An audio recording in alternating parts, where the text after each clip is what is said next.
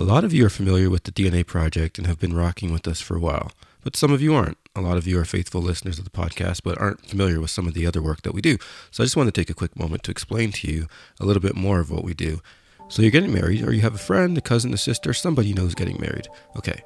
You've booked your venue, caterers, photographer, all that good stuff. When it comes to live music, most people have no idea where to look. We have you covered. Picture this. During the ceremony, while guests are being seated, or while the bride's walking down the aisle. During the cocktail hour, while guests are just mingling and having a good time. Don't forget about dinner music. That's very important to set the mood while guests eat. And we definitely can't forget the party. Let's get the party started right now with the DNA Project. www.thednaproject.ca for more information.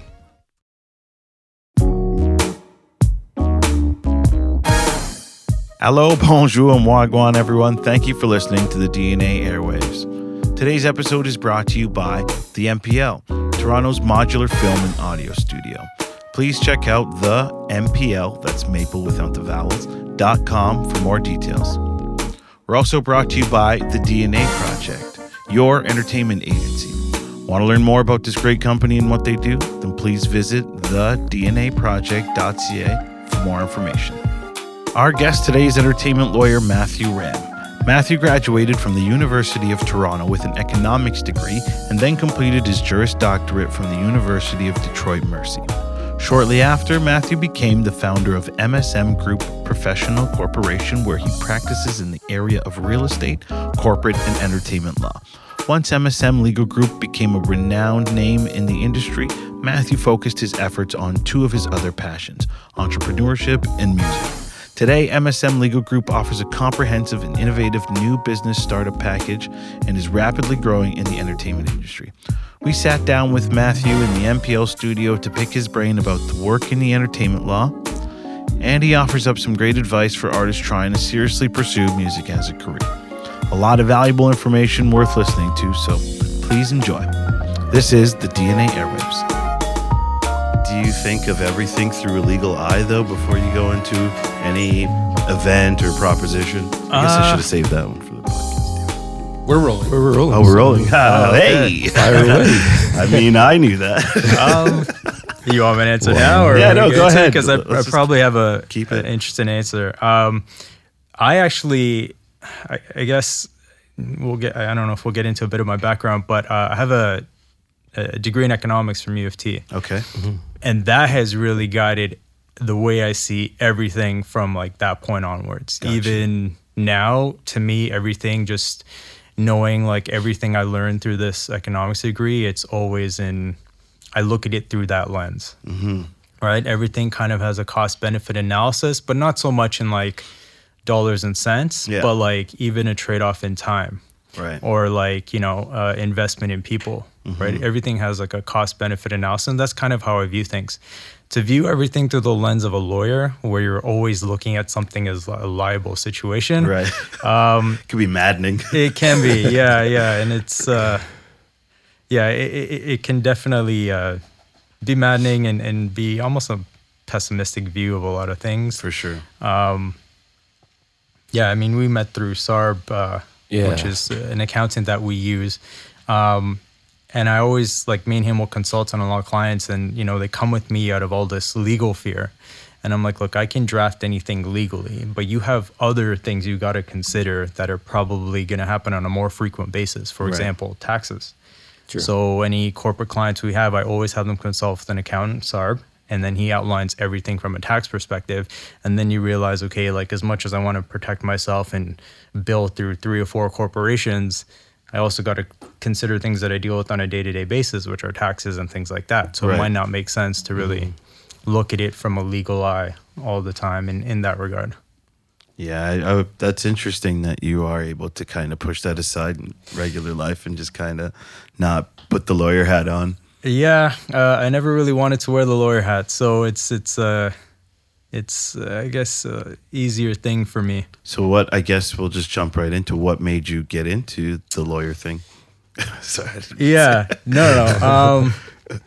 Okay, so I guess I mentioned I did economics at U of T. Right. Once I finished, I was looking to do my MBA there. Mm-hmm. To do that, you need 2 years of work experience, so I started working.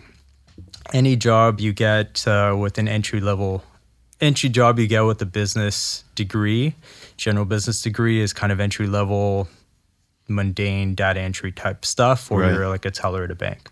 Right. So I started working in tech insurance and realized very quickly that it just wasn't for me. It wasn't moving at the pace I wanted to move, and I just felt like, you know, I wanted to get to where I was going a little bit quicker. So I started doing some research, and there were other MBA programs. Some of them also had work hour requirements, but I found out that a lot of these CEOs and executives within these major corporations all have legal backgrounds. So I figured, you know, if I got a law degree, because all you needed was any undergraduate degree in the LSAT to get in, I can kind of like circumvent and find my way into the corporate world that way. Right. Because they were hiring people with legal training in like contract management, risk assessment, HR, and a lot of executive positions. So I'm like, cool, I'll do that. So wrote the LSAT, ended up getting to law school. I went to law school in Michigan, in Detroit. It's not so much that I didn't like what I was learning. Right. I just didn't like the process at all. Of like law school? Yeah. So basically, and it's more or less the same thing here, but once you get into law school, they basically train you to get into a law firm as an associate or a very junior person, and you know, hopefully slave yourself, for 5 to 10 years in hopes of making some sort of partnership position. But isn't that what all schools kind of do? Yeah, in a sense, but this was very tailored. It was like everything was tailored towards getting that first job, and then like making those moves to getting some sort of partnership. And why did you go to the States, and not law school in Canada? So because I kind of made this realization after my first year out of university, after my undergrad, I was a little bit late in the application process. Okay. So US has a rolling process. So I got into basically all the schools I applied to there. Right. And I got waitlisted on a few schools here. What's whitelisted mean? So basically, if people drop out within that enrollment year, then they'll like go down the list and start calling people. Okay. Doesn't happen all that often unless people choose a different school or something like that. So I wasn't really going to wait another year to do this. Yeah. So Detroit Mercy in Michigan was the closest school to Toronto. So I ended up going there thinking I would transfer back. But I mean, the school I enjoyed, but it was just everything, the whole curriculum, the system there. They did a lot of good things. They focused a lot on practical training, which I enjoyed and I thought valuable. Okay. More so than a lot of other American schools and much more so than Canadian schools. Oh, okay. So that was very valuable. But so they're just kind of like training you for this. And I was literally the only one, at least within my class, asking, okay, I know there's these other opportunities. I know there's other type of jobs. Like, where do we get information on this? How do I know what courses to take? How do I know, where to apply? Even when you're applying for like summer positions, they are all within law firms or in-house counsel somewhere, but there's none of these like corporate type jobs, contract management, risk assessment, things like that. Right. Of course, they had no answers for me. So I made my mind up pretty early on that I just wasn't going to practice. I'll get the degree and I'll make the most of it, but I wasn't going to practice. Anyways, 3 years later, finished, come back to Toronto, West Indian parents. So they're like, you can't go to law school and not actually try it out. And, I'll be the first lawyer within my family. So, but you had no intention of doing that? No, I didn't. Really? I had no intention of doing that. I was actually thinking like, shit, I got to like probably now do the MBA and add another 2 years. And I mean, I was done with school since high school. So this was like, shit, I got to do more and more. But I wasn't really satisfied. Right. But I decided to try it out. So I got licensed. I started doing in Canada, you got an article, which is like a 10-month internship. And I was doing that with a sole practitioner in North York, which was amazing. When you're at a big firm articling or in a junior position, you're very assembly lined. So you don't really get to learn all the aspects of that particular file or transaction. Right. When I was working with a sole practitioner, because it was literally me, his 2 clerks and himself, I was doing a lot of it from open to close on this file, all the trust accounting, all of that stuff I was doing myself, which really helped me when I started my own practice. Mm-hmm. So I did that, started applying for jobs, and realized it's not what you think it is. Especially in the legal profession, they give you some base salary, some marginal base salary, and then typically you make a percentage of every billable hour on top of your minimum requirement. Gotcha. Can get a little over the head, but essentially, they give you a base salary. It's like, okay, with that, you do $200,000 worth of billable hours. We'll give you a percentage of anything on top of that. Right. So in my mind, it's like I'm still going to have to bring in business, and if I want to make a salary that I want to make. Mm-hmm. So I'm like, before I do that, why don't I try to do this myself? Why don't I have my own practice? I have my own ideas on how to do this as well. It's like, let me try. I got to bring in the business anyways. See if it works. If not, I can get back into corporate world or work for a firm or whatever it was. Although that was my last resort, going back to a firm. Mm-hmm. But so I started in 2015, July 2015. I kind of had a sort of novel idea, which was mobile signing. Okay. So this was me going out to clients, signing documents, doing consultations.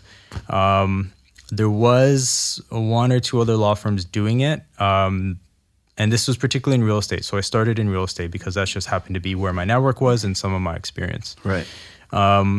But the law firms that were offering this were doing it, 1, at a very high price point, mm-hmm. And 2, they weren't sending an actual lawyer, right? Right. So I saw an opportunity there, and it actually did extremely well for me.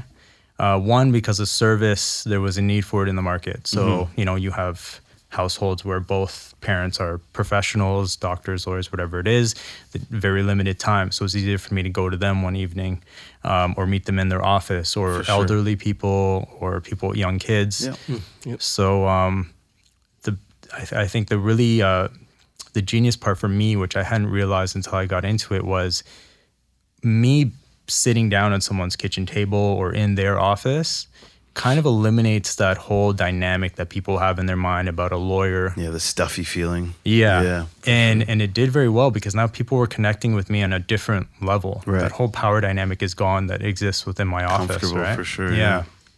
They're telling me about everything they had going on, and just on like within meetings, like calling family members, like, hey, I have this guy, he's willing to answer some questions. So it worked really well. Yeah. And started to move quickly. I had now real estate agents and mortgage brokers reaching out to me because I offered this service and saying like, hey, I have clients, can you come out to them? Mm-hmm. So by the end of 2016, I had 3 offices. All in Toronto? Richmond Hill, Etobicoke, and then Mississauga. Gotcha. Wow. Yeah. And then, in business, you learn certain things, and most of what I do is transactional. So now I've transitioned everything into one office, which, COVID now, who knows if you even need the office. Yeah. But so I was doing fairly well. And then because, I had now was able to sustain myself on the real estate side of things, and my business was able to, I really got to dive into what my real passion was, which was new business startups, entrepreneurship. Okay. So I put a lot of focus into really soliciting and servicing and helping new business startups. So, Sarb, the accountant I mentioned, I partnered with him. There was a branding consulting who we still work with, Mark Gallardo, who I consulted with him as well. And we put together a package basically, okay. Right? So you get your incorporation, you get any accounting advice, and then you get your logo branding, all of that. Okay. Right? To me, I'm very big on complementary services and compiling like value add. Right. Because I think it works out for, the 3 of us involved providing the service, but also for the client. Yeah. So started to do that, and then that started to pick up, especially with this process we had created. And I do a lot of that. Mm-hmm. And through that, I guess, is kind of how I ended up in entertainment. Right. Because I had some good friends of mine who had been doing music for about, I don't even know, at that time was 2018. So they've been about 15 years before that. Mm-hmm. And, it was kind of up and down, on and off. But and this is not to take anything away from creatives, but when you have creatives trying to do business, anybody really, it really is a particular skill set needed to deal with the stress and the amount of organization and stuff to run a business, right? Definitely. So it becomes difficult. So they asked me if I could help them on the business side of things, get them set up and on the right track. And that was S4G4. So anyways, in 2018, we kind of wiped the slate clean with them. I set up their whole back end, the business stuff, all their contracts, things like that, everything they need to move forward on a more organized basis. Mm-hmm.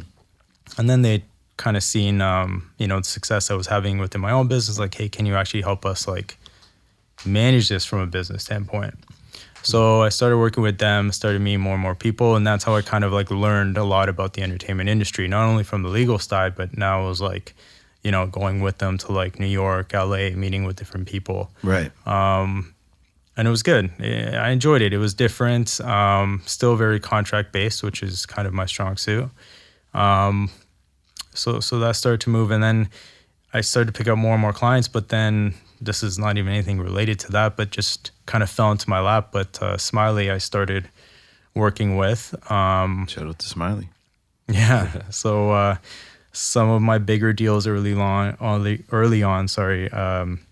all came out of me working with him. Mm-hmm. We did some publishing stuff for him, and then eventually into a recording agreement with him. And I learned a lot through that process, and I continued to learn a lot with that.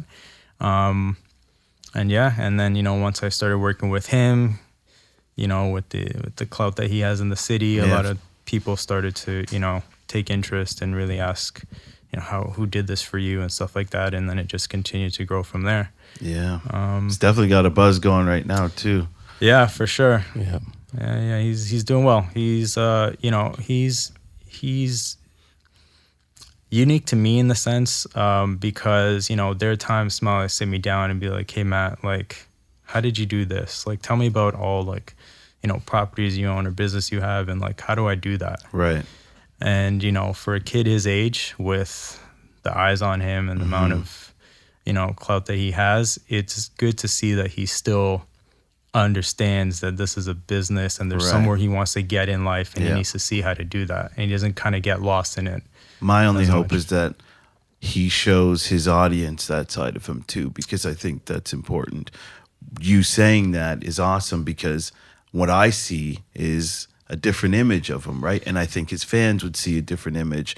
But if he can show some of those kids that he is influencing, because I know, because my nephews were banging him over the weekend, so I know he's got influence in the streets. Right. If they can see that it's not all fun and games, this kid behind the scenes is doing business moves and other things. He's not just throwing up money and drinking alcohol. He's got his brain and his head together. And my nephews think it's all about drinking and throwing up money. You know what I mean? So from an old man standpoint, I would love to see guys like Smiley show the kids, like, yeah, we do have fun, but we put in work and we're asking questions and we're trying to better ourselves. And I think that would help a lot of fans. That was just a selfish little point. That's kind of like it's like a fine line for artists, I think, trying to show that side of themselves. You're right. Yep. Make it interesting and still, for sure, have the influence as an artist, performer, entertainer, and live this big grand life that everyone's trying to get to. So that's a great point, for sure. Yeah. It's a tough line for someone like him to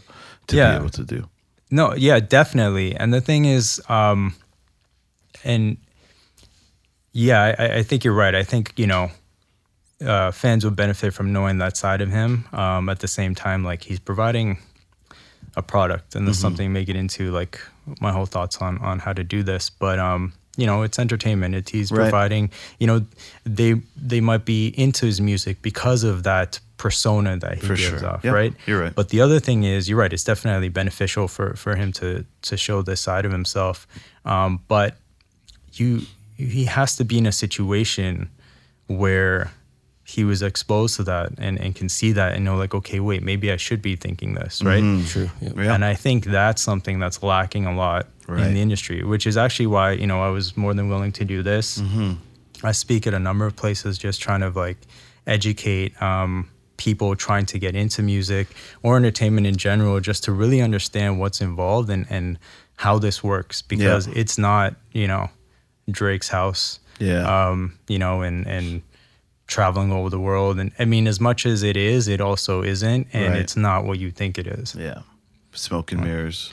Yeah. Like a lot of people don't realize is like, yeah, you're on road traveling, touring, but you need to do that. Yeah. It's not like you have a choice. Exactly. You got to do that because all the money you made just went back to the label on your album. You really make your money on the road, and you have to be doing that throughout the year to make your money. And then all your money you make has to go back into it anyways. Sure. Yeah.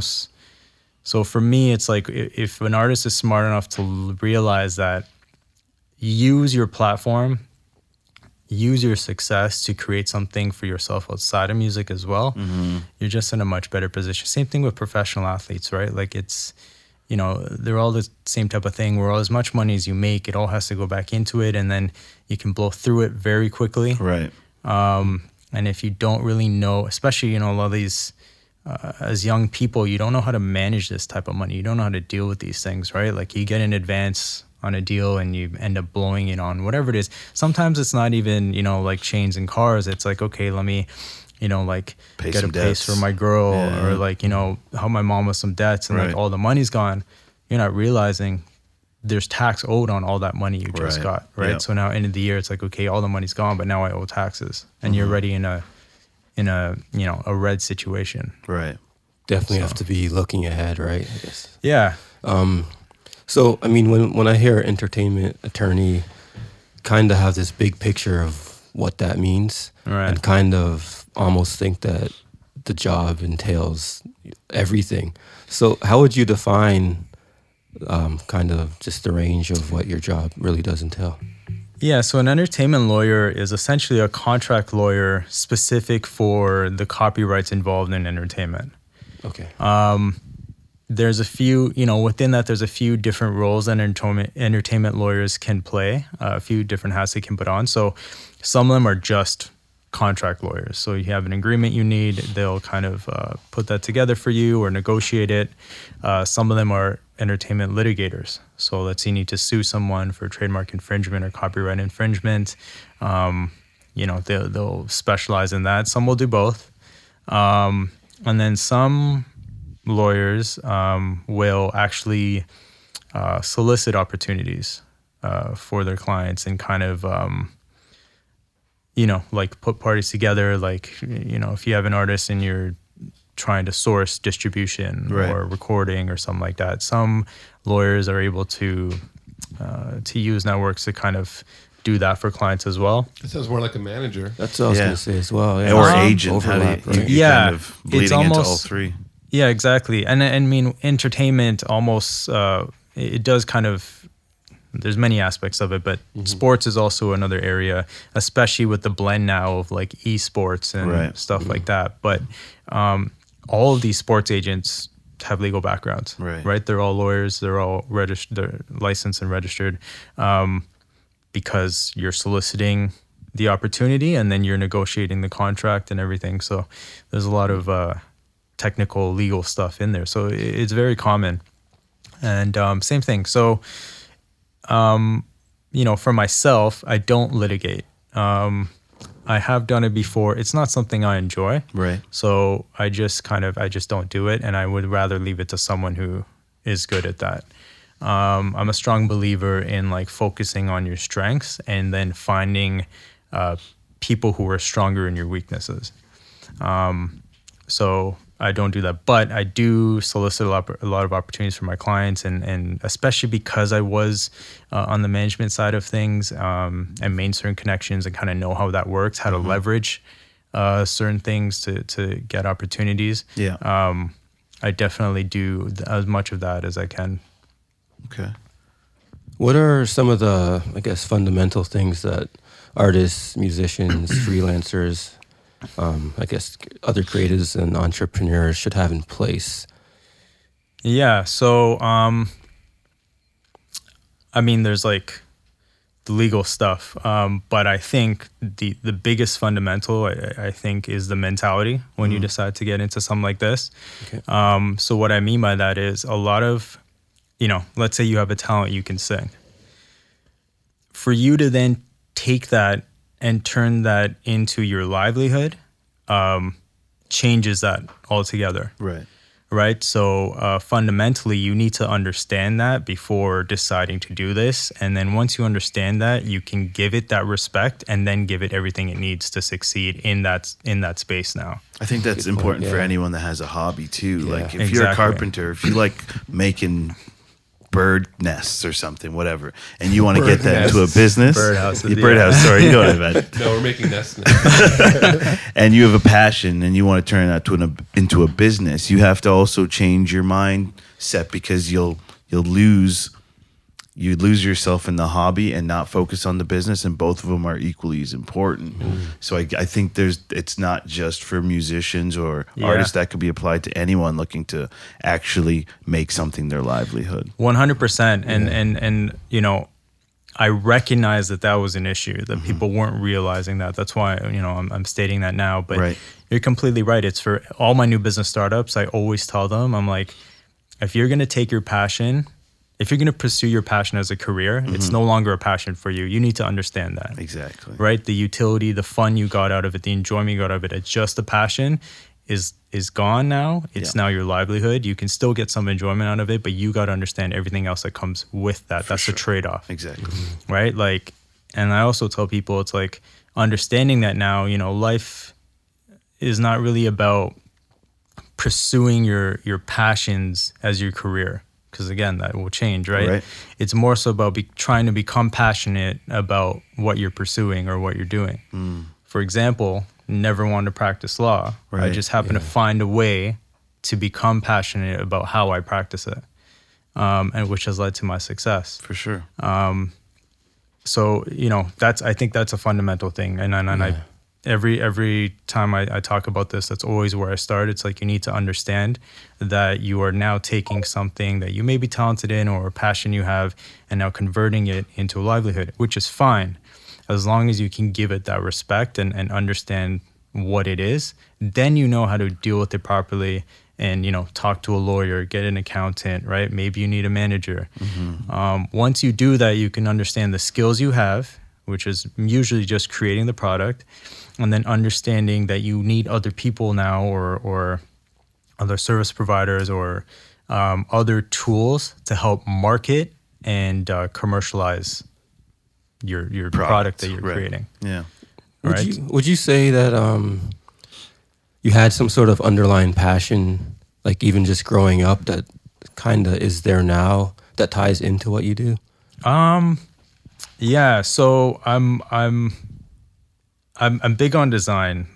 So I, like for a few of my clients, I like to help or advise on, like some of the merchandise and things like that. So for me, I've just found a way to incorporate some of what I'm passionate about into what I do. It reminds me of, you guys remember Mike Rowe, Dirty Jobs? Yeah. That guy. So he had a talk, I think it was basically for graduating high school students, just debunking the whole follow your passion thing. I recommend finding it online, but it ends with him saying, don't follow your passion, but always bring it with you. Which really reminds me of what you're saying. Yeah, true. That's a for great sure. way of looking at yeah, it. no, that's that's it. And I think, society as it is right now, we're so used to this like instant gratification, and like it's kind of perverted the way we think about how we should be happy. Yes. Right. 100%. So, you have a whole generation now that's like, I'm not happy. I'm not instantly fulfilled in what I'm doing, not realizing I'm doing this in exchange for a paycheck. This is not, it's not called fun. It's called work, right? It's called your job, right? So as long as you can understand that and then, give it that respect, it won't take away from whatever you do enjoy in life and like what you are passionate about. And at any opportunity, if you're able to, put the two together, then that's just even better. For sure. What stage of an artist's progression do you think they should even reach out to a lawyer? Yeah. So and also to tie into your question about the fundamentals. So, one is really getting the mindset right. talking to a mentor, trying to understand what's involved, and then deciding if you're willing to take that on. And then 2 is actually getting the business set up, because you are a business. Right. You understand that you yourself are now becoming a business. Whether you're a producer, an engineer, a singer, songwriter, whatever it is, you're now becoming a business. So you need to do everything that comes along with that. I typically advise my clients the first place to start is setting up a corporation. Right. You will need it eventually, especially as an artist. Once you get signed, you'll need something called a loan through, which is basically how the label pays you. Okay. But you got to set this up, and there's a number of other benefits.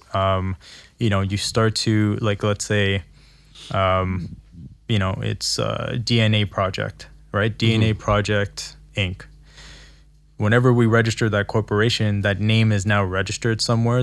It's a protected name in the sense that we can trace back and say they've been using it since this date. Right. Somebody comes 3 years later and tries to take the name. It's like, well, no, we have a not only can we show you our website, this and that we've been using, we also have a registration showing that this is a name we secured since this date. Right. Right. So it's beneficial that way, but it also helps you organize your income.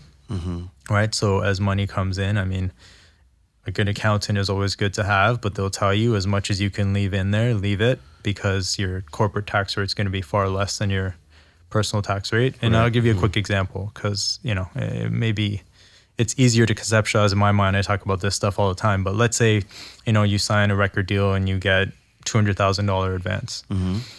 If you don't have a corporation set up, that income comes to you personally. Right. So Matthew Ram is now taking in income for 2020 of $200,000. Right. I'm going to pay income tax at a tax rate of $200,000, but you also got to take in whatever other income I've taken in that year. Right. Right. So let's say I'm at $250,000. I'm going to pay, whatever the tax bracket is, 30-something percent, 40%, whatever it is. Yeah. If I have a corporation, I can now pull that money, have it paid to the corporation, or I leave it in there and I pay corporate tax rate of whatever it is, 13%. And I only take out whatever I need essentially use. I only need like 50,000 within that year. I just take that, add it to my personal income, and then I'm in a tax bracket. If my other income was 50, I've now taken 50 out of my corporation that has this 200,000.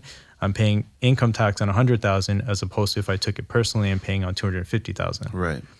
Right. So, and all of these things matter, especially as these numbers get bigger and bigger. It really matters. So for sure, that's another benefit. You can definitely manage your income better. And now also, again, mentality and mindset. So you're now interacting with people in the industry through a legal entity, right? So it's if you have a manager, and they're an employee of your corporation now, or they're contracted with you through your corporation. It's just a different way to deal with people than, as a sole proprietor, which is essentially just you acting as yourself. Can I ask you, sorry, anybody else? Go ahead. A lot of people tune in just because they want to hear, Dariki calls them nuggets of information that nobody would have heard. And I remember when I had a small entertainment law class in college, and I remember just our minds being blown constantly of like, that's how that works. Do you have any examples of working with new or advanced artists, and anything that you find that a lot of artists and the public don't know that, I don't know, blows their minds, scares them, confuses them? Can you give us a few examples? I'll give you one example that's pretty common, especially for people just getting into this. And when I mention this to a lot of people, it's kind of like, oh yeah, I knew that, but they had no clue.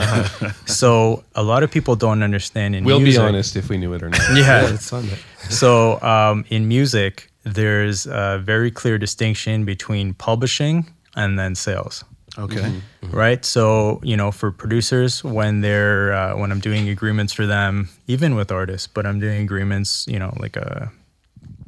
for an instrumental, and, there's an advance. So you buy the instrumental. Right. But the producer has no idea that they're also entitled to their publishing on this record. Same with the artist. They don't understand that, all of this publishing is not even yours. Half of that song, that instrumental goes to the producer, and then half of it goes to you.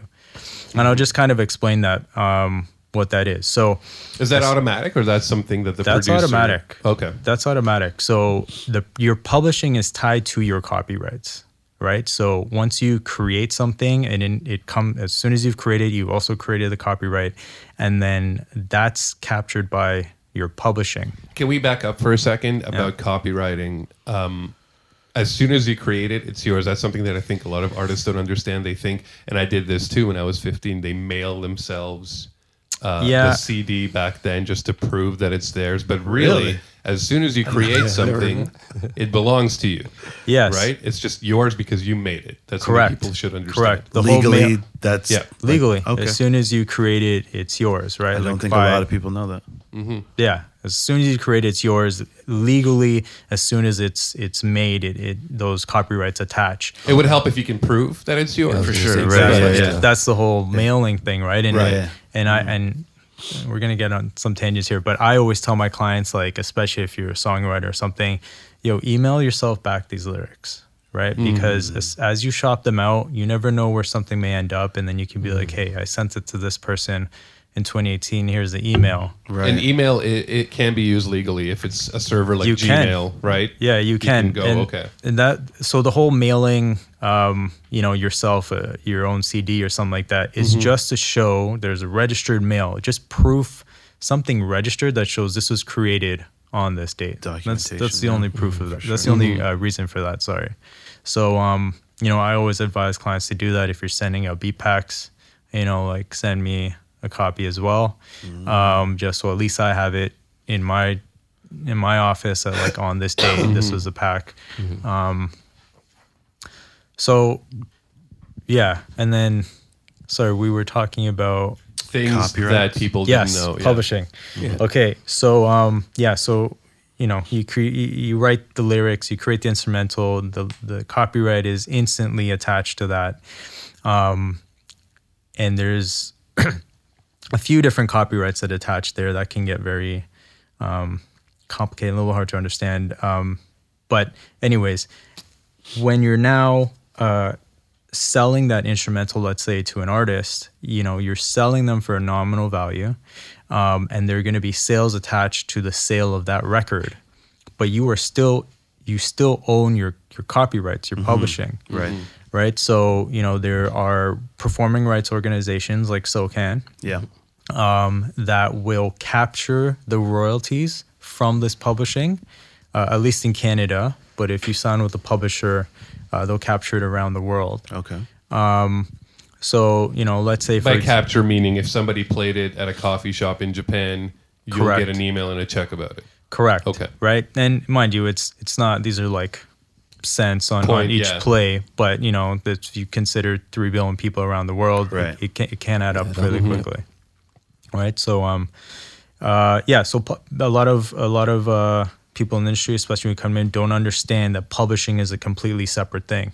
So if I do an instrumental agreement, a beat purchase agreement, and I don't address the publishing, the default is 50-50 between whoever writes a song and whoever does the instrumental. Okay. Right? Because also there's no copyright in performing it. Right? So if you get a songwriter plus somebody else did the instrumental and you're just performing the song, there's not much publishing there for you unless you've added some lyrics here and there, right? Because the song is made up of the lyrics, like that's the copyright. Right. That's the brain work, I guess, that's gone into it, and then the instrumental, that's the other side of it. So, and those are typically split 50-50 unless the parties agree or it's evidence that, the instrumental was a little bit more. Maybe they also did some writing, they gave some melodies or something like that. Right. Right? How does that work for covers?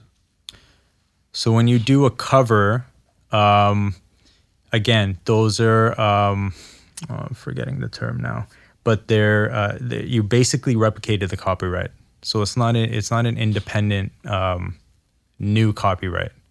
Oh my God.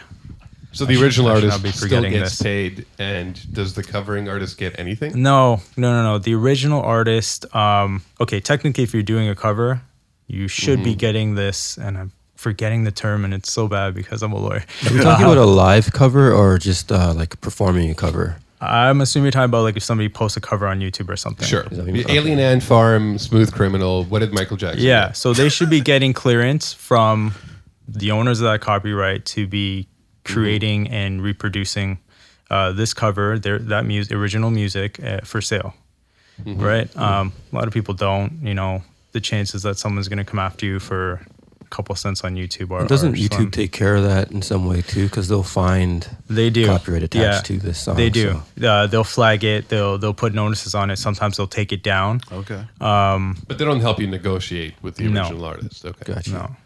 So they try to mitigate that as much as possible. There used to be a great service called Limelight where you pay like $50 or $100 and you get whatever 2,000 views of that. Like you pay per how many views you get. So if you're going to get 10,000 views on a cover, you pay Limelight, which I don't know if there's an alternative now, which I think people would be interested in. Yeah, they have a few of them. I don't remember them off the top of my head, but they have a few services like that. And that protects you in case you actually do well with that cover. Yeah, because that's a service that is securing those, the reproduction rights of that original music for you. Gotcha. Right, so you just subscribe there, and then they'll take care of that for you. You also mentioned like a 50-50 kind of default split between writer and producer. Right. Should writers and producers be signing any paperwork or agreements, at least between themselves, like before they start working on projects, or is it kind of just by default? In an ideal situation, all the paperwork's done ahead of time. Okay. Right? It's like you guys have an understanding of what you're creating together contractually ahead of time. In practice, it doesn't work that way, right? Artists will go into a studio and listen through a whole beat pack before they decide what they're going to go on, and then they may go back to the producer and be like, "Hey, can you change this?" It just doesn't work that way. I would definitely recommend getting your paperwork done before you release the song. It's always much harder to do once the song's released, collecting any advance or working out terms, things like that. So, sometime in between cutting the record, getting it done, and then before releasing, make sure you have your paperwork in order. And, producers don't even realize that sometimes, there's publishing as a whole separate aspect, but as much as you're entitled to that, you can also ask for like 1 or 2 points on the sales side of it too. Right, that's also another income stream that's going to be tied to this record. Could you clear that up, sales side as opposed to publishing? Yeah, so sales is like the actual record sales. So like streams or views, or now we don't have CDs anymore, right? Yeah. So, as a producer, you're getting your 50% publishing, but that's if the song is played in a public venue, if it's played on the radio, things like that. But now you can also negotiate and get a portion of the sales. So, if the song is, like from streaming or YouTube or something like that, you can negotiate, get a portion of that. Typically, my advice is, the way I look at this actually is, the artist typically invests all the money into the record, not the producer, right? So if you're not getting some of the sales, it's not really all that unfair because it's the artist that has put the money into it. If you are investing into the record, then I think definitely you should be entitled to some of the sales. And that investment can also be your time. Your time, yeah. Your time, your promotion through whatever channels you have, you can, money, however you decide to invest into that record. Right. Okay. We hear terms like copywriting, trademarking, and then like intellectual property. Yeah. What steps should be taken by creators to protect their work? I know that could get deep, so maybe just an overview for people to kind of understand. This is something I'd recommend you actually talk to a lawyer about, because it's all very unique to that particular situation. For example, as an artist, you could have, your music. You also have your brand as an artist. You also have your merchandise. A lot of artists will have some sort of like collective or group that they're associated with that they want to kind of protect as well. Yeah. It's very difficult to give general advice on something like that. For sure, yeah. The best advice I can give is actually talk to a lawyer who can advise you specifically on what you're looking to do and how to protect it. True. What about artists that may, especially now, not have the money to meet with a lawyer? Are there any resources that they can look into themselves?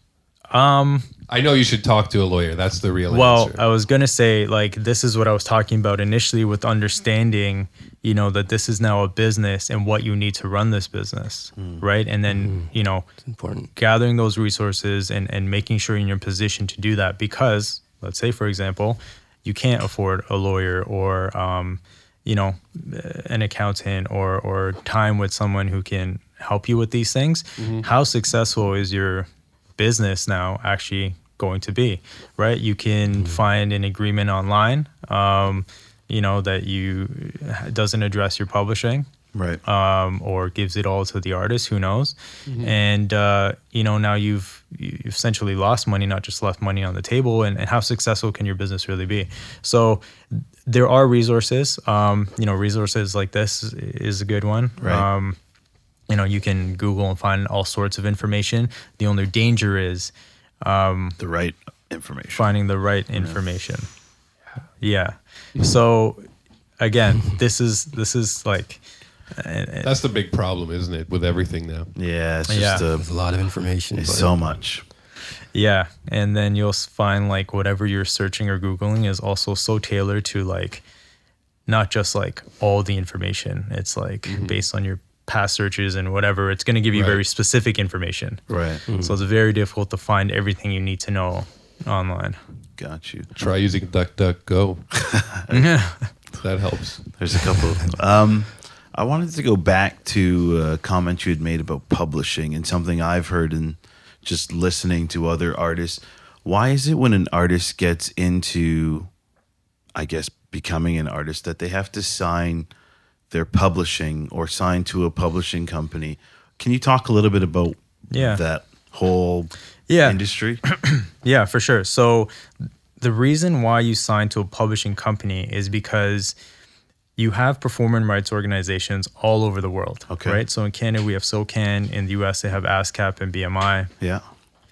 They have them all over the world. So publishing companies can coordinate between all of those PROs, performing rights organizations, to collect royalties from all over Asia, Russia, Africa, wherever it is. Okay. It's very difficult for you to coordinate that and do that on your own. Makes sense. That's one reason. Okay. Another reason is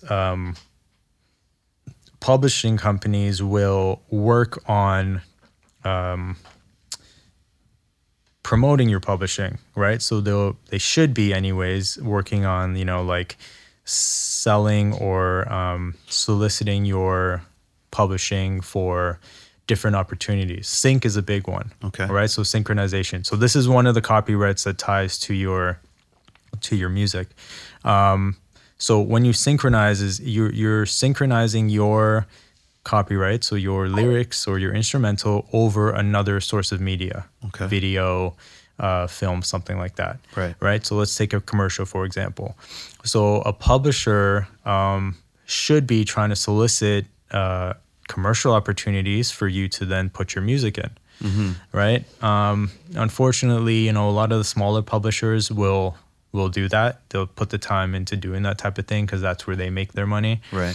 A lot of the bigger ones, they're making so much just collecting off a percentage of your publishing by collecting it for you all over, that they don't really put the time and effort into doing that. But the sync market is huge. It's very good money for both artists and producers.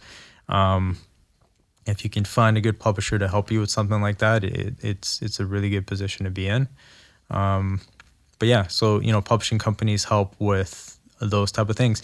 Even if you have an instrumental or you're a songwriter, publishing company may also sell or license that stuff to another artist. Like they should be working in opportunities where they're soliciting your publishing to other artists as well, right? So they can then take that and just record over it.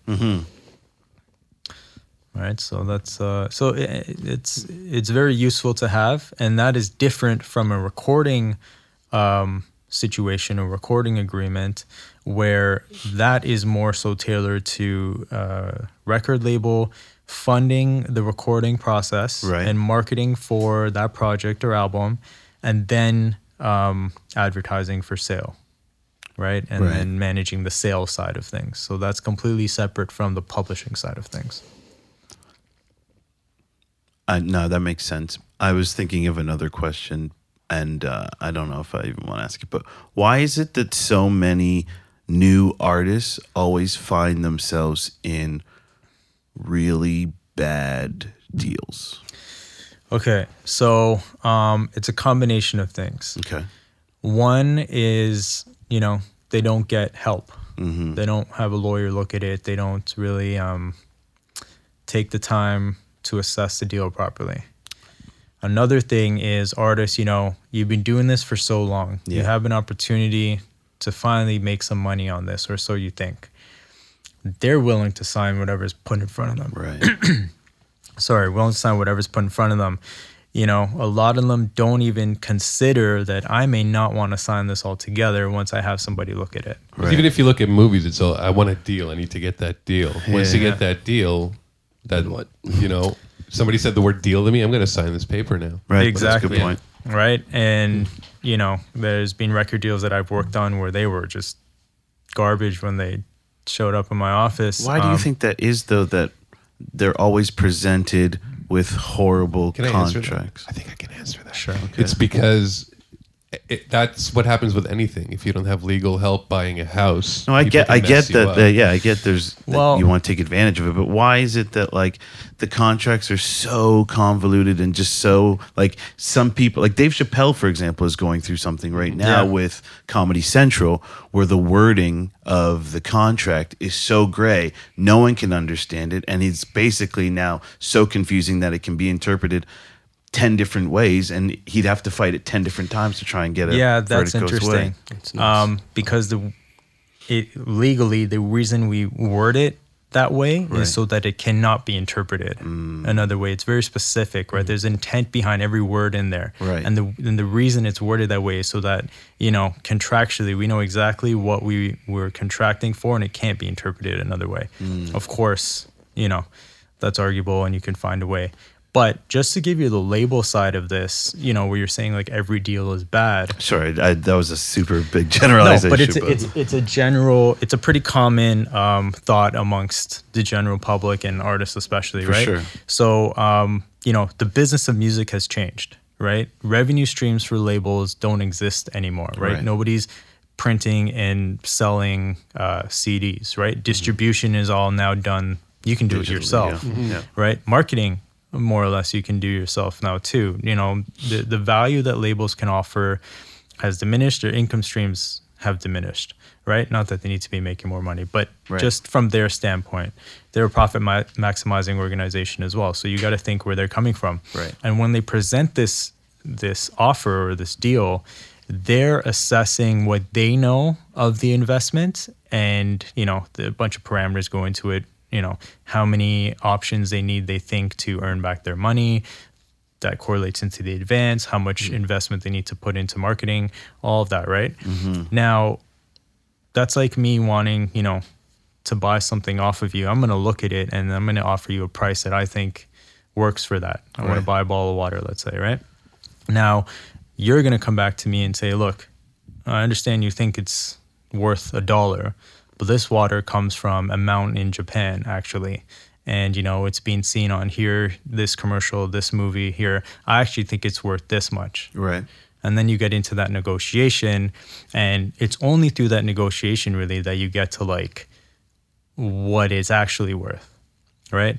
Now, the only thing is, when you were saying earlier how artists kind of get locked into these bad deals, it's not that they're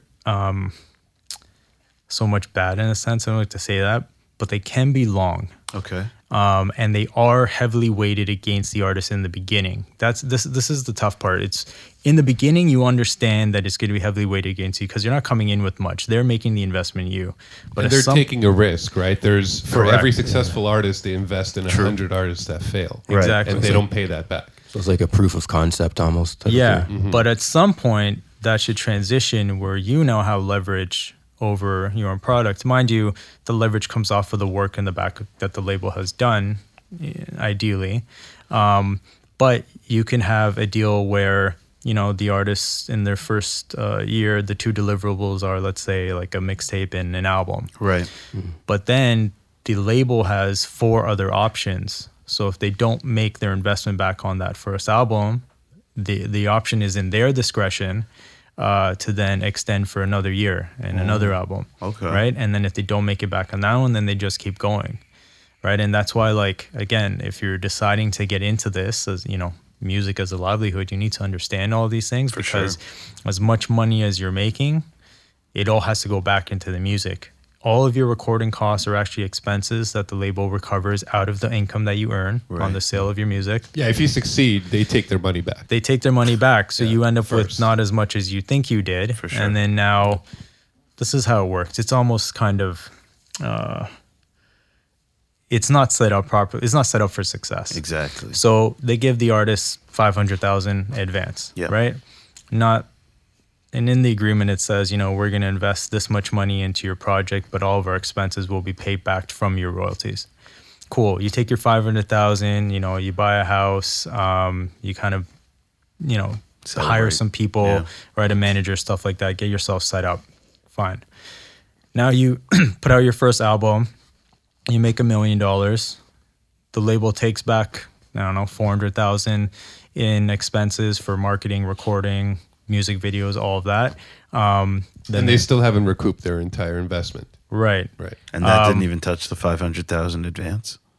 They took 400 out of the... Yeah, the advance itself, I was going to get that. So the advance itself is also recoupable, right? So now at the end of your album, you're left with, like, you know, $100,000, let's say, and it's like, okay, I thought I made $1 million on this. My lifestyle now is, I need that to sustain this. For sure. Right? So you got to take the next album where they give you another advance of this time. Now it'll be 800,000 or $1 million, right? And they put that money in because they know they're going to get it out when you sell your album. And it's just this cycle where you got to keep taking and giving. It's awful. Yeah. So that's why it's just unfortunate that this is the way music works now. This is like... And that's why some artists stop creating, because they're just like, I'm a slave to the industry. Yeah, it really kills the process. You see it with a ton of artists where sure, just like they get so fed up with it that they're just like over music. Yeah. Right. Cycle. Yeah. Yeah. So, you know, that's why I always advise, again, you're a business. So as much as you love making music, you got to think what's going to work for your business. So take that platform, take some of that advance money, take, you know, take, you know, whatever you can, and then now invest those funds, diversify yourself, and invest in other things that can sustain you and is making money outside of music, because you know that the cycle that you're in. Right. Right. And I think a lot of artists are noticing that now, as you see that music is almost like a loss leader for them, where they're just making the music, but they're trying to promote a brand that they're invested in or something else. Right. Do you pitch that to new artists now, that they shouldn't really focus too heavily on trying to make a lot of money off music? Because when you look at like Jay-Z and all the music execs, music is actually one of their lowest or smallest revenue streams. It's not even like, and Kanye, for example, too. I don't even think he makes money off of music. Yeah, exactly. Right. So, yeah, in the beginning, it's tough. You got to get to that level, right? For sure. So, and again, this is all like careful planning and consideration, right? This is what I'm talking about with this mentality and that fundamental. It's like, you got to know that, so then you can do things as you go to prepare yourself for that. Right. So, yeah, definitely. You know, like I always advise my clients to think about these type of things. And it's like, you know what, you get your advance, maybe you put it into like a house or something. Right. Worst case scenario, you sell the house, you get the money back, but at least it's secure somewhere, right? As opposed to sending on a more depreciable asset. Bentley or something silly. Something, right? You put it into a house, you know, like maybe you can even, if you need some of the money back, you take out a line of credit on the house to use it to like hire your manager or whatever you need to do. Right. But at least you have like a solid asset, right? So yeah, I always advise clients on things like that, and it just goes into the whole, like, it shouldn't be taken lightly to decide to do this. I don't want to discourage people, but you know, if you create music and you love it and you're great at it, maybe that's what you're meant to do, and then, you know, you do that. But once you decide to like turn into business, like any business, like doing anything, it takes a lot of time and thought in how to make that profitable. For sure. And I think it's being said now, but I don't think a lot of artists are still aware of the business mindset that they have to have in order to be successful. Yeah. For me, it's like I'm kind of a serial entrepreneur, and as I mentioned like earlier, right? Like I have a business background. I have an economics degree, so I always look at it, and this is we were talking about earlier. If I look at it through a legal lens, I actually look at it from a business lens always. Right. So. And that's like a growth and strategy type of lens, right? Exactly. Because even when you talked about just your career path coming out of school and choices you made in the earlier stages, it sounded to me like it was heavily based on finding yourself somewhere, kind of, I guess, assessing the situation, seeing where you are, and then looking forward. You didn't just follow a straight path. You kind of, it sounded to me at least like you stopped at points, considered things, and moved forward. And I think for artists, especially that we all deal with on a regular basis, and for our businesses, that's an important tool and way of thinking.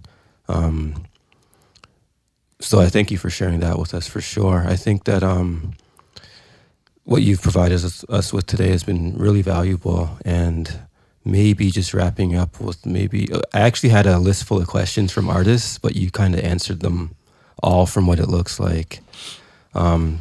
So maybe just wrapping up, for one, can you let people know where to find you, to get in touch, to talk, I guess, deeper, specifically about their careers? Etc.? Yeah, so my practice is MSM Legal Group.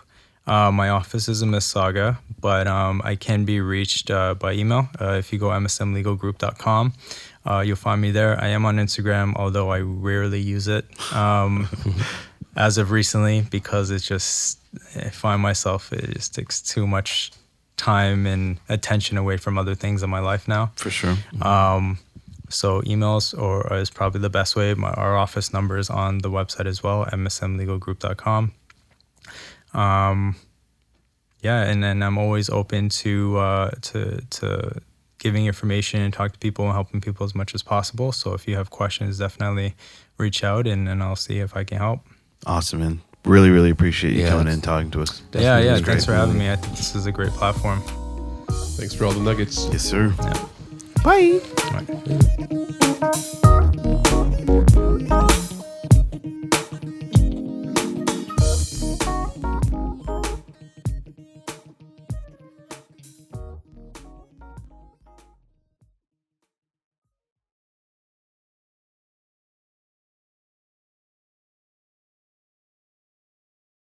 As a podcaster, you know that great content is only half the battle. The other half is finding the right hosting platform to reach your audience. That's where Captivate comes in. With unlimited podcasts, advanced analytics, and personalized support, Captivate has everything you need to grow your audience and monetize your show. Join the thousands of successful podcasters just like us who trust Captivate for their hosting needs. Visit dnaairwaves.com/captivate today to start your free trial.